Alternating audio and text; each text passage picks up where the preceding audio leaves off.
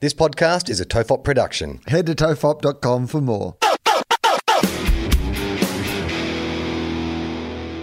The following episode of Tofop is rated MA for mature audiences. It may contain sexual references, time travel references, allegations of bin misconduct, and mild coarse language. Tofop advises that this episode is not suitable for anyone under the age of 15 or anyone who thinks a comedy conversation between two old mates sounds like a terrible idea for a show. Minors must be accompanied by a parent or guardian. This is John Deek speaking.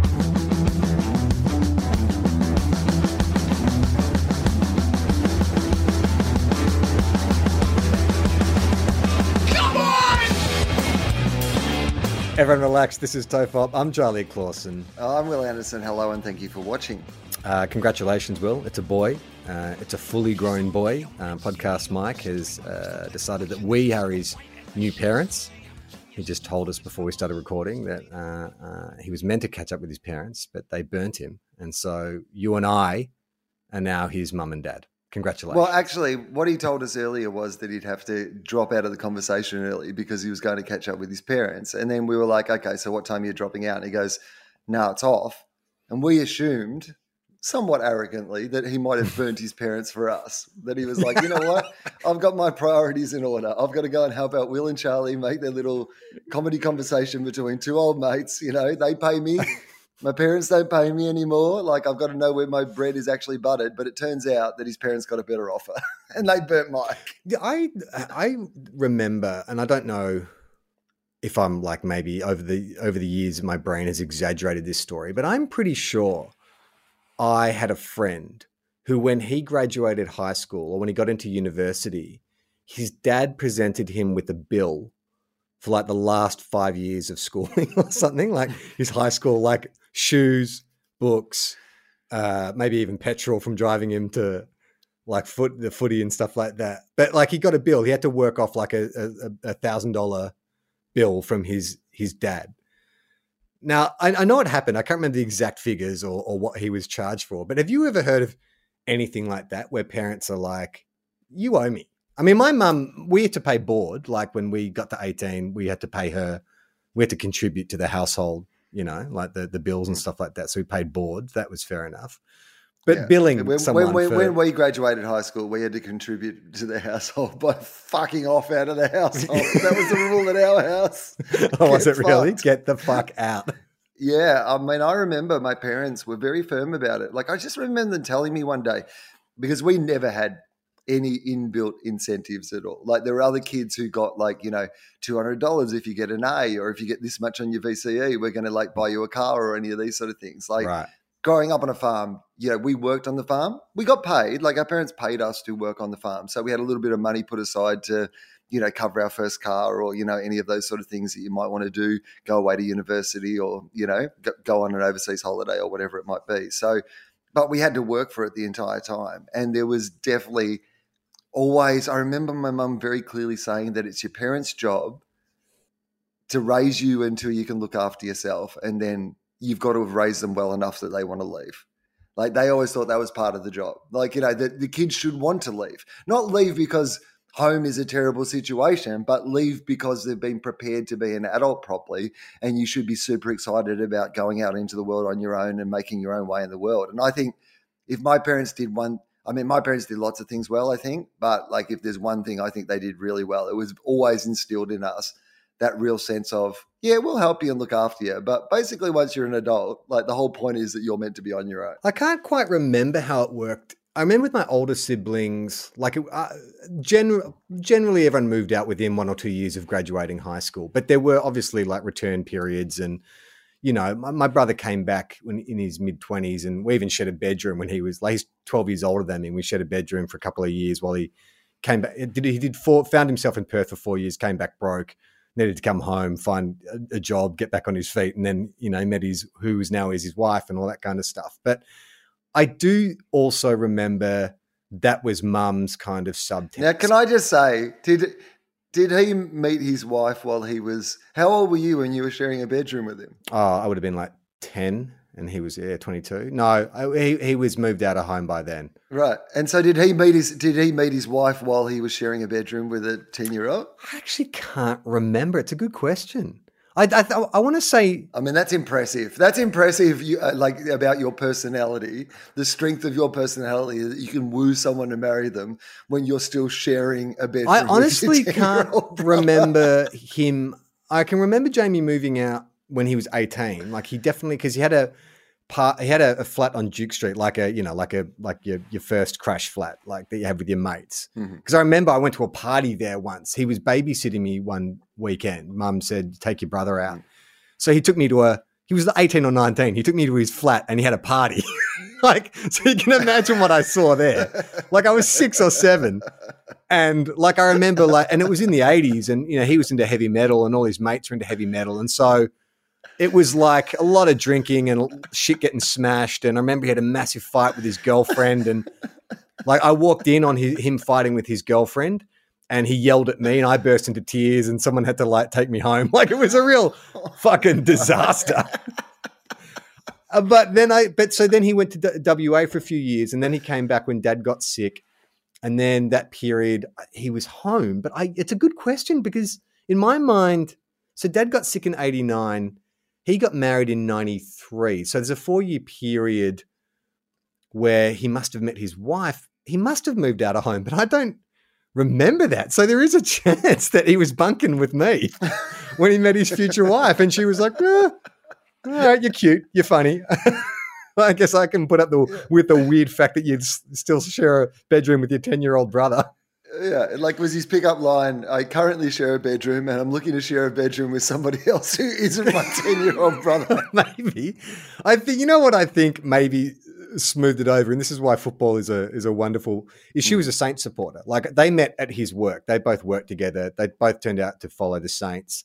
They started going to the footy together. And then me and my brother were going to the footy. He would take me. And so she met me very early on. So maybe... maybe I kind of smooth things over. She's like, when she first met him, she's like, it's a bit weird. I know he shares a bedroom with his 10-year-old brother. But then she met me and she's like, that's a fucking cool 10-year-old. If you're going to share a bedroom with any 10-year-old, it's that one. Okay. So are you saying that there might be a chance that the reason that they are together is that you brought your A game to those encounters? No, I think that maybe the fact that I was a Saints supporter, what it's like, where you can meet someone you have nothing in common with, but they go for the Bulldogs, and you're like, okay, they can't be too bad. At least we have something in common. So maybe that kind of helped sweeten the deal. I do remember, because my brother and I were really close when he came back, and obviously after Dad dying, we bonded really close, and we hung out all the time, and he took me lots of places and stuff. And I remember when he brought his wife home, getting jealous, because I'd met her a few times at the football and stuff, but then I remember him bringing her home for family dinner and me sort of sitting at the table and being like, what the fuck's going on here? Wait a minute. You're trying to take my brother away from me. Yeah. And getting really kind of I don't like this. I do not like this. She is not getting to sleep in my bed in the bedroom. You don't have any understanding of how it works. Yeah. Well, it's funny you should bring up me as a 10-year-old, Will, because I've just been cleaning up the office and I found a whole bunch of stuff from when I was a kid, diaries and journals and all this kind of stuff. So I thought today we could take a little a walk down memory lane with Charlie Clausen. I have 3 things here from different time periods. So I'll let you choose. So there is a fairly emo period, which we've sort of delved into before, which is like my high school period. I found I didn't realize I had 2 journals that I kept while I was in India. So I found the second journal with a particularly funny entry. Or we can go way back to when I was in grade 3 or grade 4, and my friends and I were really into. Shows how things haven't changed that much. We used to do a pretend radio show. We'd go to my mate Martin's place with a tape deck and a blank tape, and we would do a radio show.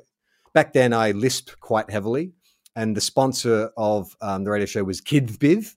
Do you remember that toy company, Kids Biz? So I'd often introduce the show as being brought to you by Kids Biz. So this is a little... Now, Can I ask this though? It had an actual sponsor? No. It was just because we watch TV and we realize, you just pick stuff up as a kid that TV shows have sponsors. We attached a fictional sponsor to our show, which was called Goodnight Australia. Yeah. So here's okay. But now here is my question: Yeah. Why then did you make it a sponsor's name that you could not say? Because I was a kid and I watched Saturday morning cartoons, and Kids Biz always advertised on like the Early Bird show or whatever I was watching. So I wasn't like a Monty Python Biggeth Dicketh kind of sketch where it's like, well, maybe it was. Maybe my mate set me up. I don't know. Well, you know what it is? Maybe it also was a copyright issue. Like if you'd actually said Kids Biz, you might have got sued because you weren't sponsored by Kids Biz. But as long as you're being sponsored by Kids Biz, everything's fine. Kids Biz. So the show we did was called Goodnight Australia. And I'm assuming it was a talk show. So this is a little script. What time did it come out at night, do you think? Like this talk show? Like, do you think it was a late. nighttime show? It's like a 9:30 kind of show. I mean, what would it? So this is dated. So it's the 14th of the 10th, 1986. So I would have been 9 years old. So what would have been on? So it would have been Hey It's Saturday. It would have been Early Bird Show in the morning. Did we have any before? It's pre Steve Visor. We didn't in Melbourne Tonight. Was that a thing? Graham Kennedy, maybe. Coast to coast with Graham Kennedy, and who was the other guy? Okay. Kenny. No, Stuart Sutcliffe. Who was his offsider on Graham Kennedy Coast to Coast? Do you remember? The guys just laugh a lot. No, it's I don't remember. All right. Okay. Anyway, so this is a little sketch, I guess, I wrote for Goodnight Australia. Mm-hmm. It's called Horror Stars Out of Work. And it begins. Hello all, and welcome to Goodnight Australia. Tonight we're going to be interviewing horror stars that have retired. You on board? I am on board so far. Feels like actually a pretty solid premise for a bit. Like retired horror stars. So like I'm just going to guess that, like if I was writing this sketch, if we came in, it was my week to host Saturday Night Live. Yeah. Something's happened, something I've done's blown up. They've given me the opportunity to host Saturday Night Live. I've gone into one of those famous writers' meetings where they're pitching me a whole bunch of ideas and they're like, retired horror movie stars. Yeah. All right, great. I'm in. I can see where this sketch is going. It's really a question of semantics. Stars might be misleading because that suggests like Bela Lugosi or, Boris Karloff. What I meant is like horror characters, horror icons, a retirement home for... Yeah. Oh, yeah. That's what I assumed? assumed. Right. Yeah. Okay. I mean, it's a much funnier sketch. If you'd gone the other way, I would have been like, you know what? I think we can punch this up if we make him Freddy Krueger and Michael Myers rather than Bela Lugosi. I just feel like it might hit a little harder. Well, I just remember at this age, sort of around 8, 9, 10, I was obsessed with the Nightmare on Elm Street movies. It was one of those things where, I was fascinated by them, but also scared by them. I think I didn't have the guts to watch one all the way through, but like whenever they were shown late night, Channel 9, Saturday night, I would watch a little bit until I got scared, or my sisters might have taped it or something and I would watch. So I had enough of an idea about it. I think I've even told this story that in one of my art classes, when I was a kid, I got in trouble because in watercolor, I painted this like scene of a massacre. It was all these dismembered teenagers and Freddy Krueger standing above them, like his bloody claw glove. And that was enough for the teacher to kind of call mum in for is everything okay at home? So there was a real... Which proves, by the way, that those movies are a little bit more realistic than they appear to be, because that is also the reaction of all the parents in those movies. Every time some kid has some portent of the future and draws a picture of Freddy Krueger and they're like, what's wrong with this kid? And you're like, hang on, maybe there is a murderer in our nightmares. Have you considered that? I mean, it should be stated too that Gemma and Iona have been away for a few days because I needed some time to work on this thing I've been writing. And so I finished up my work yesterday and I was like, oh, fuck, I've got like the whole house to myself. I can literally eat and watch whatever I want. And so I sat down with every streaming channel available to me and was like, okay, let's watch a good movie that Gemma was not necessarily going to want to watch. And so I started with this George Clooney film with Ben Affleck called like Raising the Bar or Above the Bar, which is like some biopic based on some writer's memoir. And I literally got like, I reckon 5 minutes into it. And I'm like, I am not enjoying this. It had this like Wonder Years vibe to it with the narrator kind of, I was 10 years old at the time and I didn't know it, but my mother and I was like, no, I'm not into this. And then after dipping around all the streaming services, I think Stan suggested to me Nightmare on Elm Street 5. And I was like, I think this is the one Nightmare on Elm Street film I haven't seen. And so last night I watched Nightmare on Elm Street 5, which is probably the worst of the entries, but I had a really good time. So clearly not much has changed in 40 years or 35 years. Okay, so back to the script. Can I just quickly, just before we get back to the script, I'll just quickly tell you one thing. I watched Spider-Man last night, but the internet that was one hotel that I'm staying at is...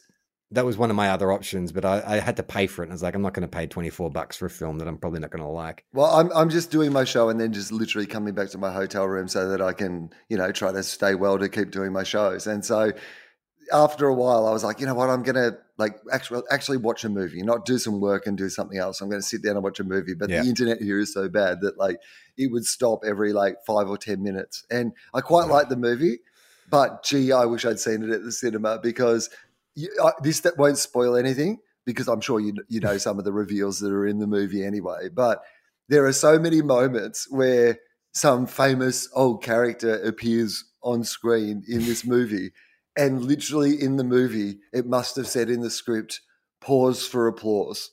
So they literally do that thing where like, they pop up and you can tell they've left a beat in the movie for everyone in the cinema to just go absolutely wild. Oh my God, I can't believe that character's back. This is amazing before they move on with the dialogue. So every time one of these classic characters comes in, I'm just sure it must have said in the shooting script, "Pause for applause." But when you take the audience away and you're just alone in a hotel room, I kept thinking the internet wasn't working, that it had stopped. And then I realized, oh no, hang on. The movie just stops for like 15 seconds for people to applaud Tobey Maguire. That's interesting because they definitely would have market tested like a big tentpole like that. So I wonder if they actually did do that, is they had the test screenings like, oh man, every time Tobey Maguire turns up, like the audience goes nuts. We're going to have to go back into the edit and just extend that. And it's like, we don't have any extra footage of it. It's like, can you just freeze frame it? just hold on the shot a bit longer. Just do like an artificial freeze frame. Every 15 minutes, one of the character just looks like a GIF, just going back and forward for 30 seconds. Okay, so horror stars out of work. Okay, so I then go, we will start off with Freddy from A Nightmare on Elm Street. And for a massive fan of Nightmare on Elm Street, I've misspelled Freddy. 1D-I-E. So more like Free-Die. Free-Die. Free-Die from A Nightmare on Elm Street. Well, it seems old Freddy is selling razor blades, and I think he knows his razor blades.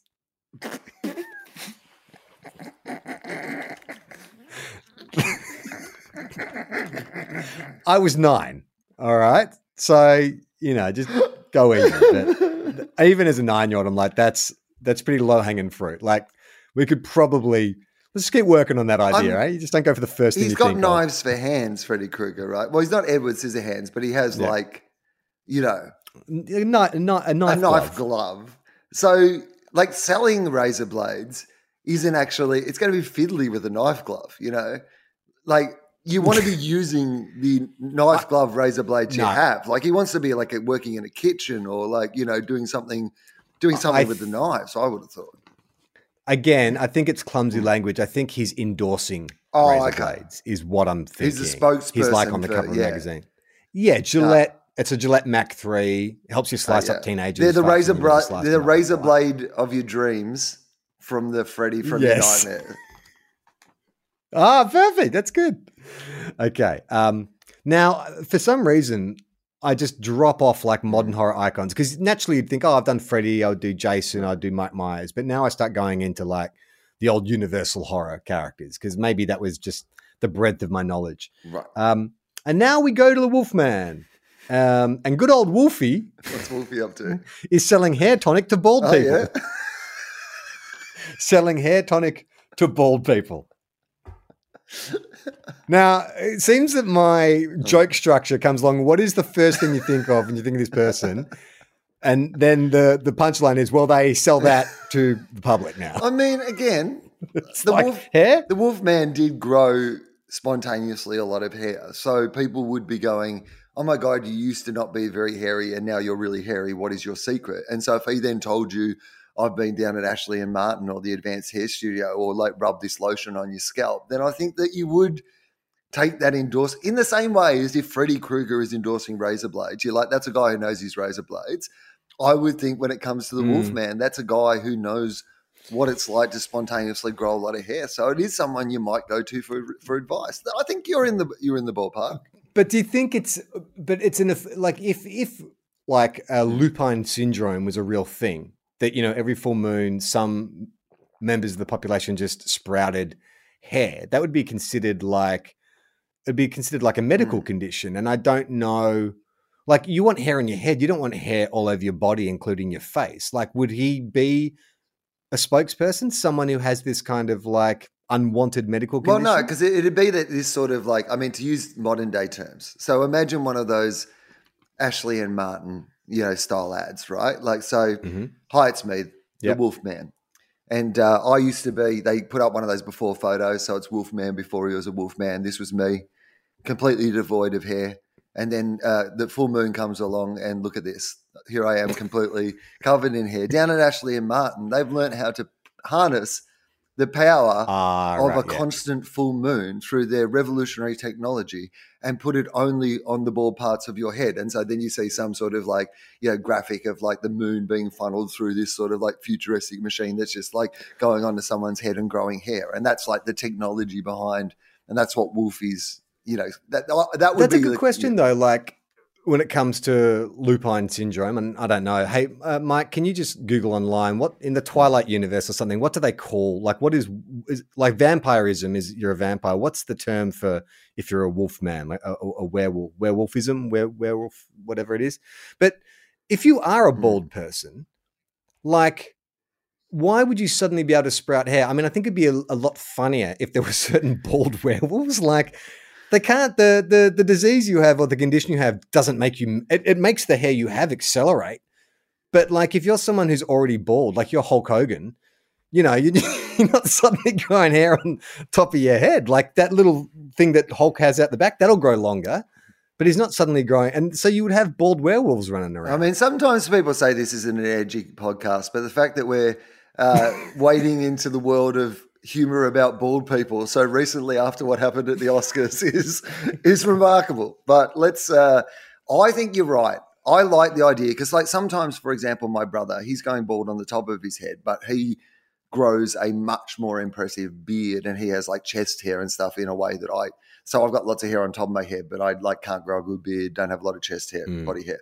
So it's not unusual that someone can be balding on top but still have heaps of other hair on their body. So I think you're right. Yeah. I like the idea.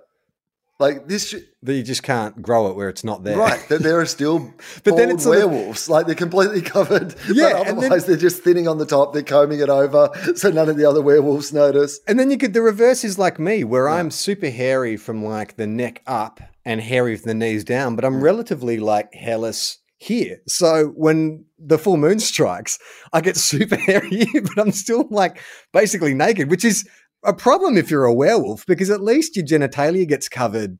You know, when you go to the transformation, your werewolf dick gets hidden by the wolf fur. But for me, because I don't grow hair there anyway, like I'm just going to be running around with my werewolf dick. It's going to be really embarrassing for me. Like before a full moon, I'm going to have to strap a merkin on. Like some kind of like wolf fur merkin. I do love the idea that the werewolf like power only works in places that you're already growing hair, because that would just mean for me that if I turned into a werewolf, I would have even like higher hair on the top of my head and then just like a couple of really long strands of hair out of my nose, some out of my ears, and like a couple of rings around my nipples, and that'd be about it. He's a werewolf, but that's it. Well, the good thing about that too is it makes you kind of identifiable. Like in film lore, you know, a werewolf becomes a werewolf and it just appears like a monster. No one really knows what it is. It's just this wolf man. But if the werewolf was just exaggerated versions of your own features. Like, for instance, you could recognize Kevin Bartlett as a werewolf really, really easily, couldn't you? Because it's like, oh, well, it's still like he's got lots of hair here and a few of those hairs are brushed over here. But, it's essentially the same guy. It's just Kevin Bartlett if he was a wolf. Yeah, no, I think that I think that's a good idea. In fact, I think this should be incorporated as part of werewolf law, is that werewolves only grow hair in places where they were already pre-existing growing hair. Okay, so we've established the rhythm of these jokes. So Okay. I can let you even guess where I'm going next with this one. And wouldn't you know it, Frankenstein now... Frankenstein now. So now I assume you're talking about Frankenstein's monster in this, Frankenstein's rather monster. than Dr. Yeah, Frankenstein. definitely. I am, and I will say that my answer actually makes no sense. Like, this is not actually it's not a job, it's not an occupation. I mean, I guess it kind of is. You could potentially work here, but what I'm describing is not. I don't think it's a job. It's more of a location than an occupation. Oh, so is it a kind of like, well, okay, Frankenstein? Like, I mean, he's made a. What's the defining? He's got a bolt in his neck. Yeah. It's more the bolt in his neck. He works at a garage. He endorses a garage. He he works at an electrical plant, which you can see my little 9-year-old mind is now real reaching, because I'm like, oh, geez, like, what's the defining? You got like knives, that's easy, hair, but now Frankenstein. Well, I mean, you're right. I should have gotten leaned more into the body part thing, but I think as a 9-year-old, I was probably ignorant to the actual origin of Mary Shelley's Frankenstein, and that he was assembled out of body parts. I think I'm going more to the universal. Oh, he's just this big green thing that is, that is brought back to life with a lightning bolt. I mean, I guess that is a good endorsement for electricity, though. Like, I mean, particularly if you manage to convince Frankenstein's monster to be like, a lobbyist for the fossil fuel industry, that they were just like, well, I've got to be honest with you, they wouldn't have been able to bring me back to life if they were using solar panels, would they? I mean, you just can't generate that amount of electricity with wind. That's what I would say. What happens when the wind doesn't blow? Anyway, I'm Frankenstein's monster. Okay, I'll let you guess this next one as well. The creature from the Black Lagoon is giving... Swimming lessons? Swimming lessons. Well done. You have the mind of a 9-year-old. The Hunchback of Notre Dame is a... Now, this is... I don't know how I got to this point. I'm going to say that because the Hunchback of Notre Dame in the movies, at least, you see him swinging off gargoyles and shit like that. So that's kind of where I'm pitching it. He's like a roof. He's like a window cleaner. He's a chimney sweep. No, more to do with like athletic pursuits. Oh, okay. The Hunchback. He's a teacher. He's a teacher as well. What's he teaching? Gymnastics. Yes, he's a gym instructor. Oh my God! Like, really running out of obviously like readily identifiable traits about these famous characters. Well, he got rid of, like, he went to the gym, got rid of his hunch. Now he's doing a whole bunch of like endorsements about some super machine that he's got that'll actually get rid of your bad posture as well. It's a little thing that shocks you. It's a little bell on the back of your neck that shocks you every time you lean over. Okay. Count Dracula, what does he do? Works at the blood bank. Works at a blood bank, and then, but he takes mostly deposits. You like that? What does the mummy do, Will? She raises her kids, I suppose. Yeah, this is actually similar to the Frankenstein dilemma, where clearly I'm like, I can't think of. I mean, okay, let's break it down to like a 9-year-old level. What's the most identifiable, defining trait of the mummy? Wrapped in bandages. Wrapped in bandages. So the mummy, I say, runs a material factory. Not even works at Spotlight. Or, is a paramedic or something to do with bandages, works in a material factory. So much like runs an electrical plant, runs a material factory is the most generic, vague occupation going around. Oh, no, sorry, I missed a bit. The mummy runs a material factory in Egypt. Oh, yeah. Well, that's good. Close to home. Close to the pyramids if you just want to pop home, pick something up. What's the Mad Professor doing? Is the Mad Professor actually like a distinctly iconic horror character? It's a trope, right? Right. I did not know that there was an original archetypal Mad Professor. It's just like it is a character type rather than like a Frankenstein or a Dracula or something like that. So yeah, what's he doing? I don't know, making crystal meth. It's 1986, Will. Come on, crystal meth doesn't exist yet. He's a chemistry teacher in Transylvania, which is kind of not far from the Walter White thing. I mean, Walter White was a high school chemistry teacher. So, exactly. This is just early on in the origin story. But, then he's around Transylvania for a while. Someone's selling some blue blood around town. Okay, so what does Medusa do? Are you familiar with Medusa? Yeah, it's a head of snakes. So it's going to be a hairdresser or something to do with snakes. No. What's her power? What? Sorry, what?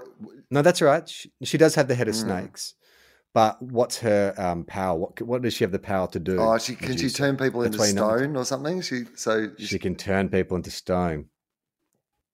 So what is she doing for a job these days in retirement? I mean, the funny thing is the whole premise of this is horror stars in retirement. They all seem to be working pretty bloody hard. They've all got second jobs. They're all doing basically the industry they were already in. Like, these aren't real big twists on what they're doing. Like, the default for me works at a stone shop, makes stones, gets stoned. This is similar to the Dracula, and there's a double beat to the gag. Okay. Medusa, Medusa sculptures people in art class, and then in brackets I wrote, it's a bit suspicious because they're so good. Ah, right. How is it suspicious when we're all aware that that is her MO? She turns people to stone. Like, are you the one guy walking into Medusa's art class going, wow, these sculptures are so lifelike? She's like, this? Yeah, dude, I'm Medusa. No, she said that she carved these ones. She definitely didn't just turn people into stone, but they are amazingly accurate. Okay. What does the Blob do? And much like Frankenstein and the Mummy, I'm just making up a thing here. This is not an actual job, I'm pretty sure. The Blob runs a blob factory? Pretty much. The Blob runs a jelly factory. Because as you know, Will, there are dedicated factories geared primarily towards the creation and generation of jelly. And what you want is a person who looks like jelly to run that factory. Wow.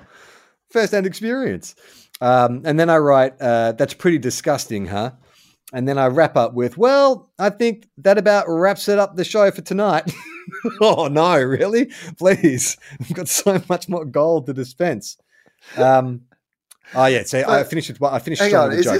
Is this like a sketch or a monologue? Like it's really kind of taken the form of like a top 10 list or something. Top 10, horror movie retirees. But it feels like to me you've welcomed people to the show, you've done your list, and now you're saying thank you very much, good night. So is the entire show just this one list?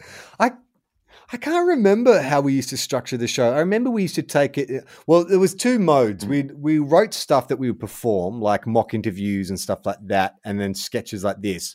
And then the rest of the time was recording our farts.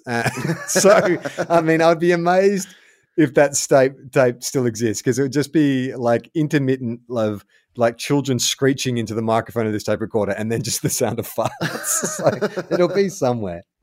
So I finished strong with a gag. Well, I think that about wraps up the show for tonight. I got that from the Mummy. Get it? Wraps it up. Oh, well, good night. And I've actually scripted, oh, well, good night. Almost like I was anticipating the lukewarm response. Good night. Oh, well, good night. Shouldn't more shows finish like that? Oh, well, good night. Oh, mate, there are a few jokes in my show that like are, oh, well, good night jokes. And like, I would love after each one of them to just say, "Oh well, good night." So how has it been? Because you didn't get to do your normal run-in for No. this show where you do your trial shows and stuff. So what's that process like when you're actually like on the big stage, paying audiences, paying full price in, premier venues in Melbourne, finding your way through a show? What's that been like? It's been really interesting, actually. I mean, the show's, I think, in pretty good shape, like considering how little time I've had to put it on stage and work it out. So it obviously improves every night. That's just the way, like sometimes it gets to the point where you just need to put it on stage and start working on it on stage. But it's been an interesting experience just being here for the festival because it's still, there's a lot more COVID cases down here at the moment. So there's still a really sort of cautious buzz around it all. It's not like everything's back. You do feel like you're doing this thing in this weird in-between period. And even just in the room, half the people wear masks, half the people don't. Like just in general, nothing feels like we've arrived at a place yet. It definitely feels still like we're just still working out how this is all going to look, how it's all going to feel, like, what the vibe of it is. So it's been, I'm glad to be back doing it. I've really been enjoying doing the shows, but it's also been quite an interesting, and even just that idea of, because like part of the festival normally is the socialization aspect of it. You go and see other people's shows, you hang out and whatever. And because, a bunch of people have got COVID and whatever, and I missed a week of the festival already, I've just been super paranoid about, I don't want to miss a week of the fucking festival for COVID. So I literally just do my show and then come back to the hotel room and just like hang out in the hotel room all day. So I think that's part of it as well, is like you feel like you're in this weird social experiment where like you just live in a Big Brother house and then 1 hour a day you just go and yell at some people and then you just go back to the room again. It's weird. I realized today I haven't left the Northern Rivers apart from the Gold Coast, but it's like a 40-minute drive away. I haven't been to Melbourne or Sydney in over a year, which is like the longest I think I've been away from either of those two cities. And I was thinking about it last night because she took Iona to Melbourne for a few days to catch up with friends and see family and stuff. And I was talking to her and, she was sending me lots of photos. I was like, oh, it's so great, to see Iona going to all these places that we used to hang out and stuff. And I was like, isn't it weird? We've talked a lot about on this show about nostalgia and, how we sort of tend to flock back to the music we listen to and the comic books and the movies and all that kind of stuff. And even though I have not lived in Melbourne since I was 24, mainly lived in Sydney or up here now, I still consider myself like a Melbourne guy. Like it's weird. Like I have rejected everything that Melbourne is. I couldn't be further away. My lifestyle now could not be further from that kind of, metropolis, cosmopolitan, cafes on every corner lifestyle. Yet I still claim in my heart, it's like that guy having a midlife crisis. It's like, oh yeah, I'm still like 23 and, buff. And it's like, no, you're not. And it's like, I don't know I can claim to be a Melbourne boy anymore when my entire time is spent wearing shorts and t-shirts and sandals. I haven't been to a cafe or seen a theater show or a stand-up show or a band like in a pub venue in years now. But it's kind of like this thing that I'm holding on to. In fact, this week I have Claire Tonti on Fofop. We had a great chat, and the first half an hour is a bit like a therapy session because when we recorded it, it was when the Northern Rivers got hit with that second wave of flooding, and I was here on my own with Iona. Jem was off at a conference. Iona got really sick. I was minding a friend's dog for the first time who I didn't know, and the dog wouldn't stop fucking barking. So I had like floodwater coming in downstairs. I had a sick child and this baby, and I was just stressing the fuck out. Like it was just 2 days of just stressing the fuck out. And then, the only thing that seemed to save me was watching videos of Five on YouTube, like watching like whatever videos I could find of Five. And as we talked about in this show, I don't know what triggered this kind of interest in Five, but it just became this kind of like safe place for me. So when I was talking to Claire about it, she was like, oh yeah, I know what's going on here. She said, I talked to lots of mums on my podcast and you're going through an identity crisis. And I'm like, what do you mean? She said, well, it happens a lot with parents when, you've gone from one lifestyle where you could do whatever you want and see whatever you want and, experience anything you want. Now you're sort of in service of this child. And while you love that child and stuff, you do start to go, hang on, like, who am I again? And so the fact that I'm sort of retreating back to this late 90s boy band that I was never a fan of in the late 90s, it's not so much them or their music. I'm retreating back to a time in which I had no responsibility, in which like I just moved to Sydney, the world was at my feet. I had everything in front of me. And so in some weird kind of like childhood, like, or adult trauma kind of way, midlife crisis, I guess it is, like my brain is going back to just give me things, remind me of when the world was like a safe place. Remind me when climate change was just this kind of concept. Remind me when, you didn't have responsibilities and you weren't going to die any second now. And so that's, I guess, what I've been doing is this weird insulation. And I think the Melbourne thing is another version of that, where it's like, oh yeah, when Gem and I first met, we were living in Melbourne and we had our friendship group and Sunday sessions would be spent at the Vineyard, or, you go to the pub somewhere and you didn't have any responsibility. You could drink all night on a Sunday night and not have anything to worry about on a Monday. And I don't know when.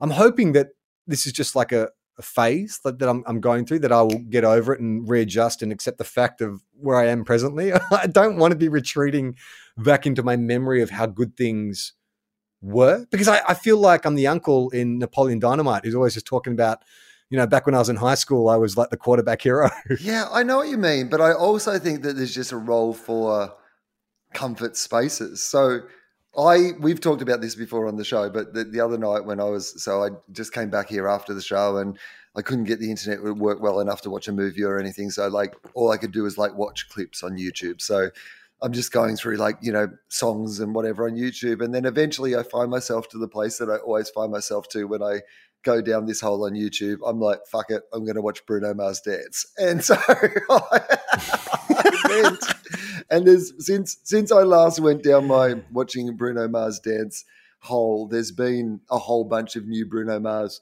dancing footage, including a 45-minute concert that he put together. So like I sat and watched a 45-minute Bruno Mars concert at 2:00 in the morning the other morning.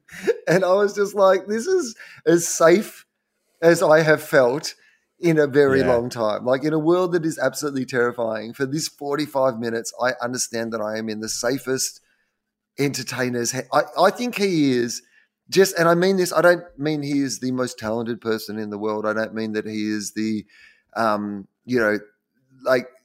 best musician or the best songwriter, but I think he is the best entertainer, like all-round entertainer, singer, dancer, just put on a show. And like the fact that, his gang, his musicians and dancers, like the fact that you will see a song performed different ways. Like, you see them do it at the Super Bowl, you see them do it at their concert, you see them do them some music awards, and they're not doing the same choreography, they haven't set it up the same way, they're not wearing the same clothes. Like the fact that every time they're doing it, they've thought about it as a different performer. Like Bruno Mars, I've never seen Bruno Mars in concert, but I was like watching this concert film the other night just going, if Bruno Mars ever comes to Australia again, I am absolutely going to see Bruno Mars in concert. I think there's certain artists like that where even if you're not a fan of their music, like Beyonce, I don't really listen to Beyonce's music, but I've seen a bunch of her like concert films and stuff, and she's incredible. And it's really about the spectacle, and the idea of actually, what was I watching? There was someone, one of those music documentaries where they're talking about the first artist to really like art director a kind of concert. Like it wasn't, back in the day, it used to be the band would just come out and play. But then the idea of having like an artistic director, maybe, who was it? It was someone who like people think is shit. Oh no, it was Grace Jones. Sorry, Grace Jones. I don't know how I went on this Grace Jones rabbit hole, but I'm like, I don't really know anything about. We were watching an Andy Warhol documentary and there's Grace Jones. And I'm like, oh, I'm aware of Grace Jones, but I don't really know who she was. And so then I found out that she was this like model, and then she became this avant-garde kind of artist and musician and a bit of a pop star in the late 70s, early 80s. But she was one of the first people who was like, well, I'm mates with all these fashion designers and artists and stuff. I'm going to help them. I'm going to get them to help me design a show. because I don't know what her musical ability was or even what her voice was like. But that's not why people went to see Grace Jones' show. They went to see the costumes and the lighting and, the way that she would, bring herself onto stage and stuff. And now you sort of expand that. It's been co-opted by pop stars where, Miley Cyrus will get the dude from the Flaming Lips to be the creative director of her show. And so I had friends who would not listen to a Miley Cyrus song to save themselves, but they were going to the Miley Cyrus concert because they were like, it's fucking incredible. Like, it's really, the costumes and the props and everything like that. And so I can sort of understand that. But Bruno Mars, I would be quite happy to see like Bruno Mars unplugged. Just like, if he's just going to come out and sing and do a little dance, then I think, that he's kind of the opposite of that. Yeah, I mean, so I watched this 45-minute documentary concert film, that promo film that they'd made. But then I just started going, I'm going to just watch them on every TV show they've done. So there's one that they do on Ellen where they do Uptown Funk on Ellen. And like basically Bruno and his boys are in the front row of the audience and they've just like got the entire audience to do all the stuff behind them, like do all the call and response stuff. And I'm just like, the fact that they went to all that effort, like they could have come in and just done the song, done their choreography, whatever, but they've clearly, and the charm that man has. So this promo, kind of record launch, film thing, there's interstitials in between where he's going around Harlem giving out free tickets and sort of like meeting characters around Harlem, and then him and his boys will just do these little pop-up stoop concerts and like in a restaurant or in a bar or whatever. And it just like the level of just brutal charm that he has for a tiny little man, like he is just relentlessly charming. You've seen that footage of him as like a 3-year-old Elvis impersonator? Have you seen that? There's a clip of that online. So this is how I got back. This is how. Okay, so there's these things called the Kennedy Center Honors. Do you know the Kennedy Center Honors? So so they're honoring some musician, and then they get like other musicians. Are you talking about the Sting one? The Sting Kennedy? Is this the one you're going to bring up, or the Police? The Sting? Because I've seen that one where Bruno performs for Sting. So Bruno performs Sting. Yeah. And there's also one where he does Prince. Right, I haven't seen that one. And they're both unreal, but they're basically impressions. Like, you know what I mean? Like, as in, he has this capacity to be able to like super capture what those artists actually did, like vocally and stylistically and those sort of things. I actually went into it because I was watching Heart do a version of Stairway to Heaven to the Led Zeppelin guys. And if you've never seen it, like just seeing like them just crumble one by one on the balcony as they kind of witness Heart do this amazing version of Stairway to Heaven. It's just, but then, then I just went down that rabbit hole of just watching one after one after one. And then that got me onto Bruno Mars. Yeah, it is funny. Like, I think the difference with your like comfort food and my comfort food is mine swings between like, this sort of frozen in time boy band in the 90s when everything was possible. But then I will leap forward to present day and be like, oh, fuck, like, look at them now, 3 of them. And they're doing these kind of like town fairs. Like they do nightclub gigs and they'll do a tour if there's like a bunch of boy bands in the 90s. They'll do one of those, like it's a compilation jukebox sort of tour. But there's the one guy in it, Jay, the rapper, who kind of just disappeared from the public eye. As soon as the band was done, he just retreated, didn't do anything. I have been like Bob Woodward. I've just been on the trail trying to fucking find out where is Jay, man? Like, and I'm like, this is the 2022 World Wide Web. I cannot find. There's not one skerrick of evidence of where he is now, and I just want to know: is he okay? Where's he living? Like, does he still rap anymore? Because he had some pretty good flow back in the day when he was in Five. But then the other part of me is like, but Charlie, he doesn't want to be found. Like, that's why he's retreated from the public eye and doesn't have any social media. And like, you can't find anything on him beyond, he did an interview in 2013 to defend himself about what the other guys in the band said about him. And that was the last thing he did. And then I saw Abs being interviewed last year. And the question was, do you keep in touch with any of the guys from the band? He said, yeah, I talked to Jay a fair bit. And I'm like, oh, good. So Jay's still alive. I feel okay. But if anyone out there can give me some info, and I don't want you to intrude on his privacy. Like, I don't want, if you live in the UK, I don't want you like snapping photos of Jay wherever he is now. But if you just can tell me that he's okay, just let me know that Jay's all right and he's happy in his life of anonymity. I think that will help kind of me just detox from my 5 kind of overload. I want to separate from this now. It's been 2 to 3 weeks now of me gorging on all this 5 bullshit for comfort, and obviously, because I've lost my identity. But I'm ready now to move on. But I think I can only move on once I have some closure around what Jay is doing. Is Jay okay? Okay? That's all we want to know. Is Jay okay? Hashtag is Jay okay?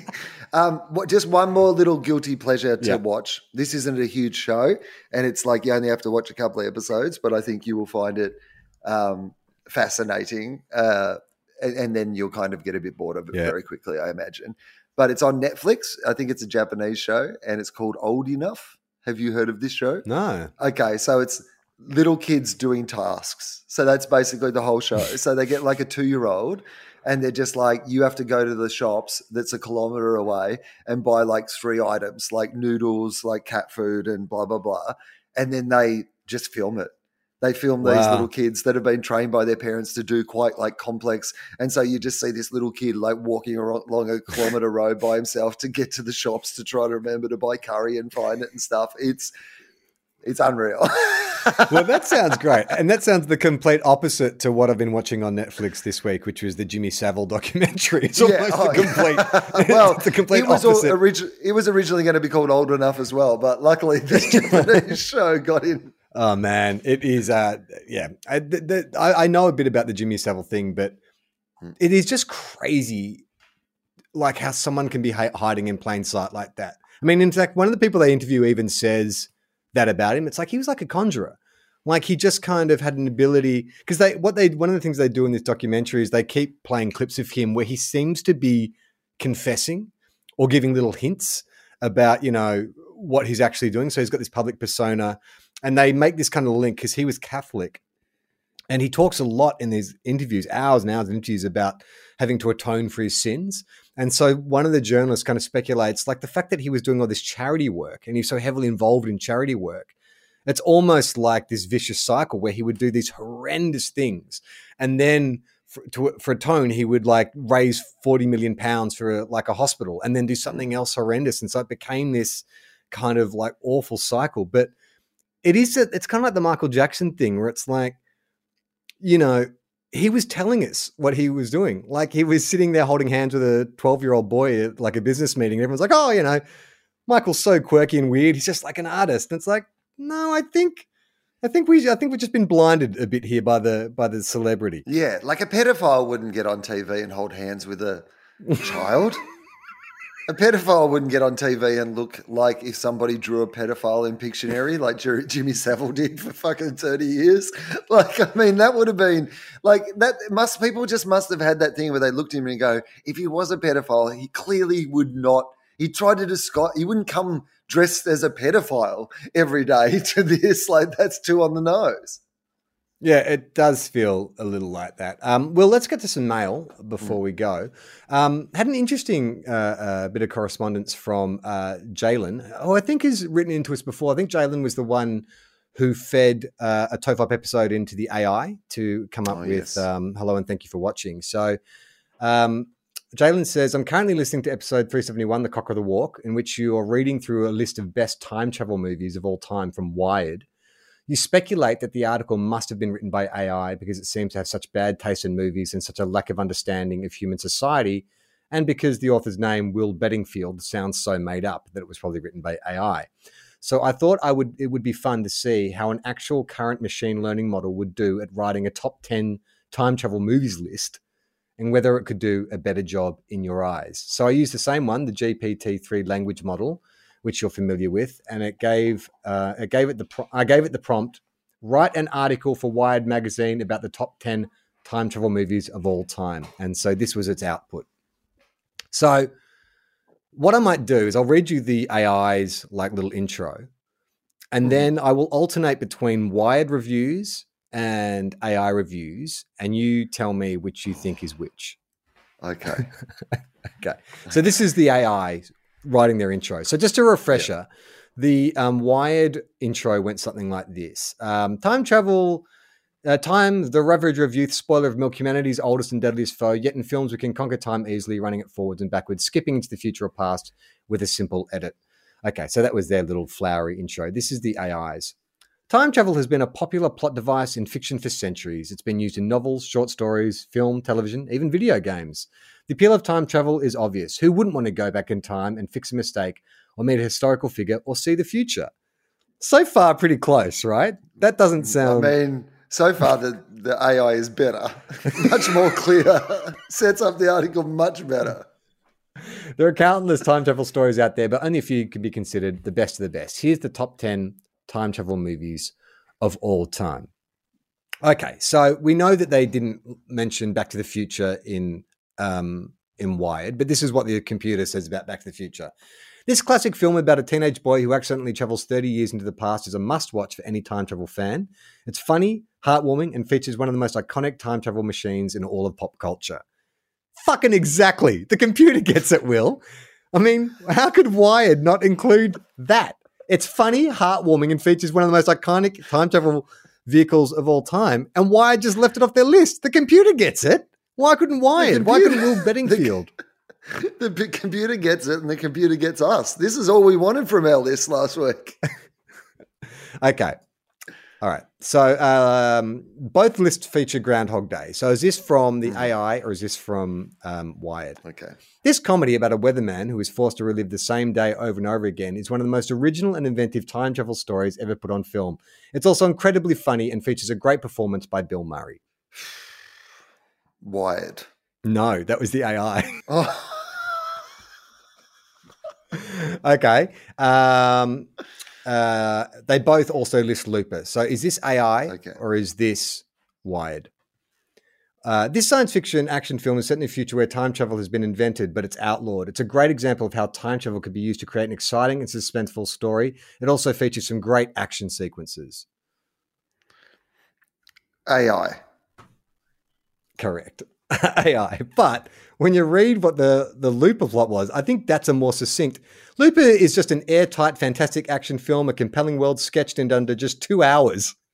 That's the human wrote that. Yeah, man. Fucking movies generally are around 2 hours long. Wouldn't you expect the computer? No. I got to be honest with you. I guessed AI the second time, not because it sounded more like an AI, because it sounded better. I was like, that's really well written. That's definitely the AI. All right, let's just do one bit of mail before we go. This is from Chloe. Dating an Operating System, the movie Her. Hey, Will and Charlie, I stumbled across the movie Her last night and immediately thought of you guys. Have you heard of the movie? Have you seen it? If you were to date an operating system, whose voice would you choose for your love interest? And then Chloe's conveniently put in a link to Her. I've seen the movie Her. You've seen Her with Joaquin Phoenix? Where he falls in love with... I have seen the movie Her. Scarlett Johansson's voice. Have you seen it? Whose voice? Yeah, you have seen it. Okay. Yeah. Yeah.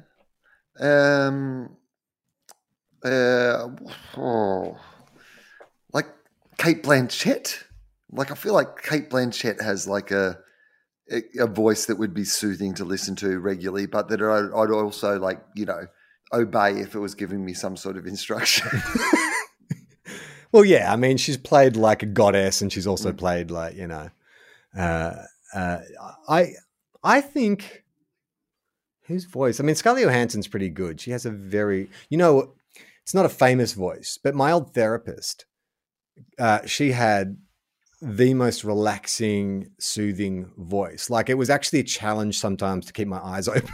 When I was delving into some childhood trauma, it was quite hard to stay awake because she would talk to me and it was like she had the most relaxing, I don't know if it was a thing that they train psychologists in or if it was just a natural gift, but it was almost ASMR level. Like she just had the most wonderful, gentle, everything will be all right kind of tone, to the point where she broke up with me when she told me she was moving to another state and that I'd need to find another therapist. I was like, can we do this over the phone still?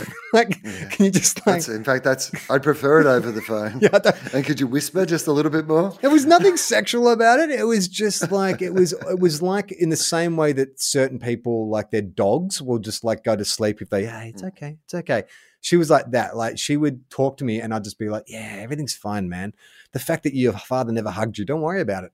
It's fine. It's cool. Lots of people have parental issues and you've got them as well. All right, that's TOEFOP for this week. If you want to support the show, you can. You go to patreon.com. We're just about to record a bonus TOEFOP. Every couple of weeks, we get a little bonus pod goes up there. There's also a bunch of great artwork. Everyone Relax, the comic strip that James does based on our podcast. There's Quantum Cops. There's great stuff there. So that's patreon.com/TOEFOP. And in this era of kind of unreliable sponsorship, it's probably the best way to support the show. And a lot of you have been sticking with us through this period when we weren't putting out as much content. We appreciate that. And also we have a football podcast called Two Guys, One Cup, which is on the Listener app. Tell people about that show, Will. Well, I've actually watched some football this weekend. I went great. 3 rounds without watching any football. I watched 3 games of football and they were all great games. And then I was going to watch a 4th game of football, which was my team playing. And then I saw the result of that game and I thought, I'm not going to watch any more football. So anyway, I've watched my 3 games of football I'm going to watch for the season. So tune in this week to hear me talk about that. New FOFOPs also on at tofop.com. Last week was Dave, or was that Gareth you did last week? I can't remember. Dave Anthony last week. Gareth Reynolds was on a couple of weeks ago. And you're this week with Claire Tonti. With Claire Tonti, Planet Broadcasting and host of Suggestible and Taunts. It's great. I love Claire. Really great podcast. That it will be coming out on Tuesday. And I think that, you want to plug some shows? You got some dates and stuff to plug? So Melbourne International Comedy Festival, We're Logical, 2 more weeks of that. We're Logical is also going to Sydney at the Enmore and Brisbane at the Brisbane Powerhouse. And I am also doing my What You Talking About, Will improvised show the last Sunday of the Comedy Festival and the last Sunday of each of the weekends. The weekend I'm in Sydney on the Sunday and the weekend I'm in Brisbane on the Sunday. The What You're Talking About, Will shows are on those Sundays. Go laugh and have fun and don't think about your imminent demise, especially if you're in your mid-40s. I'm Charlie Clausen. I'm Will Anderson.